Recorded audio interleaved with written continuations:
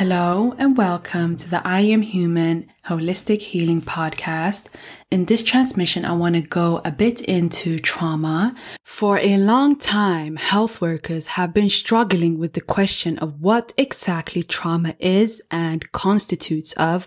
And as a consequence, the definitions of trauma have evolved a great deal over a number of years. What we see in the more newer definitions is the emphasizing of the individual's own perception of the trauma. Trauma is by far something very complex in relation to how it's developed to begin with, but also in how it has shown to affect each individual differently. So there's no default way that trauma affects each individual, but rather is something that is highly dependent on each individual's perception of the trauma. And no human being is trauma-free, so every single person has experienced some level of trauma, some people more extreme than others. And in our times today, we are yet to see any default treatments to trauma that has shown effects on large scales. So I'm not saying that these treatments do not work, but they have definitely shown to not work on large scales as a default treatment. And I am of the opinion that any default treatment to trauma is something that can only be found and acquired with a holistic approach that incorporates our spiritual aspects as human beings when dealing with trauma. So in previous episodes, I spoke about how the subconscious programming and their stories hijack the emotional experience, but where do all these subconscious stories come from? They all stem from beliefs that we hold in our unconscious mind. And so these beliefs that we hold in the foundation of our mind is something that we mostly took on during experiences of trauma. Experiencing trauma has significant impact on your whole being. So trauma not only impacts your cognition, the way that you think and your emotional processing, but it also has a severe impact on your entire nervous system, in particular the autonomic nervous system, but it also impacts like your whole physiology, your whole body, and the way that it operates. Trauma has the potential to shift our biological functioning from a homeostasis to an allostasis way of operating, where the level of normal baseline has shifted. Trauma impacts the way that we perceive everything, the way that we perceive ourselves, people around us, our reality, life, and everything as a whole. Trauma has the power to influence and literally control everything at the core because trauma is stored in the unconscious mind. So trauma also impacts us on a spiritual soul level where a process of soul fragmentation takes place with the experiencing of trauma. And I'm not saying that all traumatic experiences lead to soul fragmentation, but there's definitely a correlation between trauma and soul fragmentation. For example, the process of dissociation, that's some level of fragmentation. And I'm going to get into that more a bit later in another episode. For now, I just want to give like an introductory to trauma from my perception. Trauma knocks the nervous system out of balance so significantly that after trauma, you experience life with a changed nervous system that has acquired an altered perception of safety and threat. So this altered perception is not entirely true and is very often a fear-based response of trauma. A way to neutralize this altered perception back to its organic state is definitely by experiencing some form of spiritual transformation and creating safety from within and in your personal connection to Source, Creator.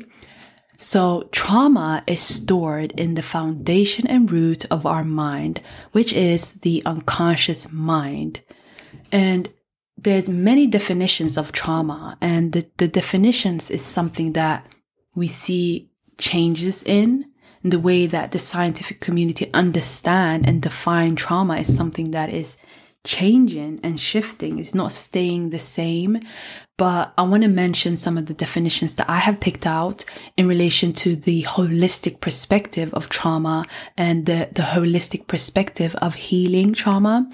Trauma is the damage that occurs as a result of a distressing event. It is often the result of an overwhelming amount of stress that is perceived to exceed an individual's ability to cope, causing feelings of helplessness and despair. Trauma is a wound from something that happened to you that was too overwhelming for your mind to comprehend. By definition, it is overwhelming. It is too much to process at that time, as the brain and your whole being is incapable of comprehending and making sense of this particular event. As a consequence, you get stuck in a loop where the energy of the trauma keeps coming back. And so this is where traumatic re-experiencing and traumatic reenactments come in. By having the potential from repeated stressors to spiral you into repeated overwhelming states.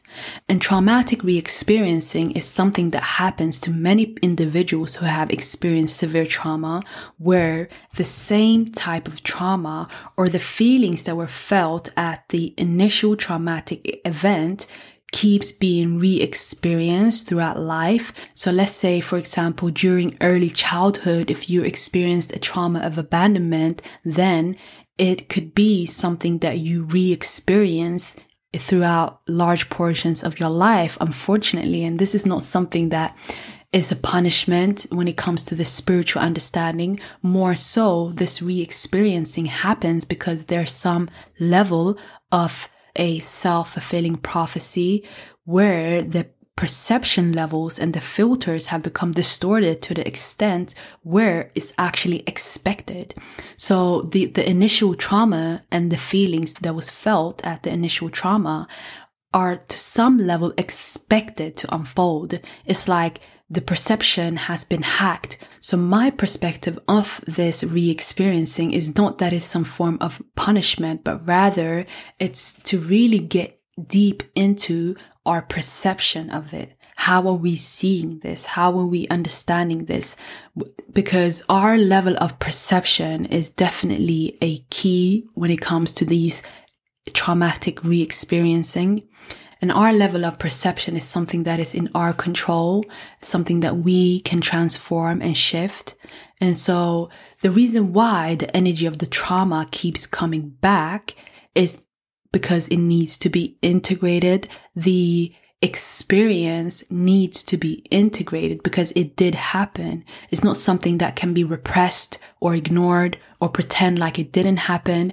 It actually did happen, but it's very important in this process of coming deeper into levels of self-awareness to understand that there's definitely a huge difference between the actual experience and how you interpreted the experience, what you took from the experience, what that experience meant for you.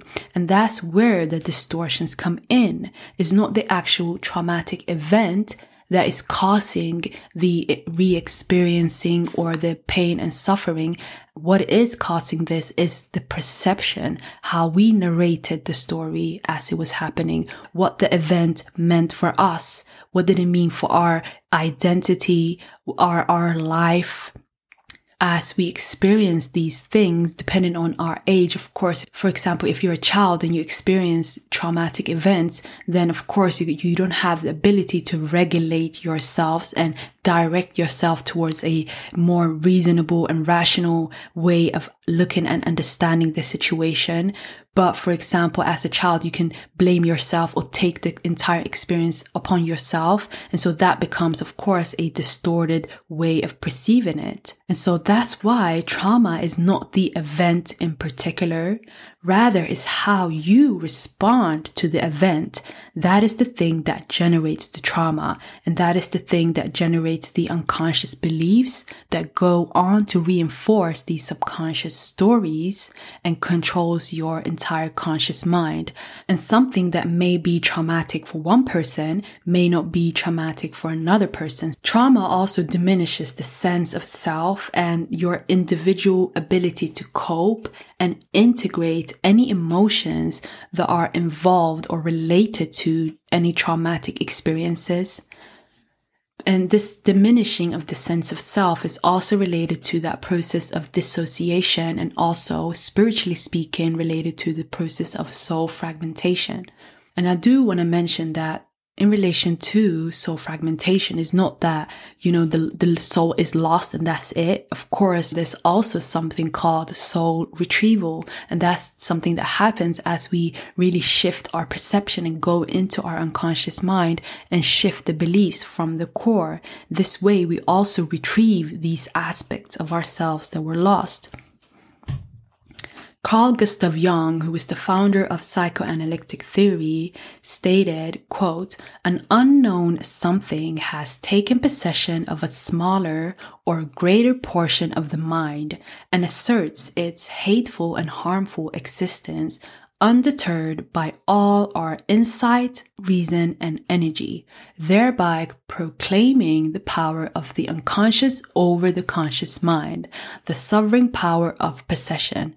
End quote. There is definitely a correlation between traumatic experiences and how it shifts and distorts your level of perception, and that having the power to ultimately take over your mind in a way that is possessing. So it's like, even if you are in a safe place, your mind and your whole being can react as you were in danger. And that's because of your perception, your level of perception and how you're perceiving the situation. Even though it may be safe, you can still feel unsafe. And so this is the way the unconscious mind has power over the conscious mind and has this ability to be the sovereign power of possession over our mind and our perception and our being. For example, as a child, if you experienced being attacked by a dog, then that potentially could have shifted your perception in relation to how you see dogs. And then, like in the future, every time you see a dog, you're going to react like it's the same dog that bit you. Maybe the dog is not the same, maybe it's not aggressive, but your perception is still alerting you, and your body and your whole inner state is going to react as if the trauma was happening again. Like you have to protect yourself or run or hide away with the fight, flight, freeze, fawn. Like one of them are going to be picked because the stress response system is going to be activated every time you see a dog. And it's not necessarily that all dogs in the world are dangerous, but it's your perception of it that is causing the stress response to activate. And so this is how the unconscious mind has power over the conscious mind. Even the owner of the dog might say like, oh, it's a nice dog, you don't have to worry. But in your mind, it's like, you're really scared and you have to flee or you have to seek protection in some way. And there's no difference between that initial traumatic experience of that dog biting you and this new dog who's not the same dog, but physiologically within yourself and how your body is reacting, there is no difference. Your body is reacting the same. And so this is one way that we can also be re-experiencing traumatic events. Although there may not be any danger around, we can still react as if there is a danger and react accordingly. And so that's why when it comes to trauma and all of that we have taken on in our unconscious minds in the form of beliefs, it always relates to our level of perception. So starting with analyzing your perception and how you see things and how you understand yourself and others and the world is a good starting point to identify the ways that your traumatic experiences has influenced you and shifted your perception and the way that you see things.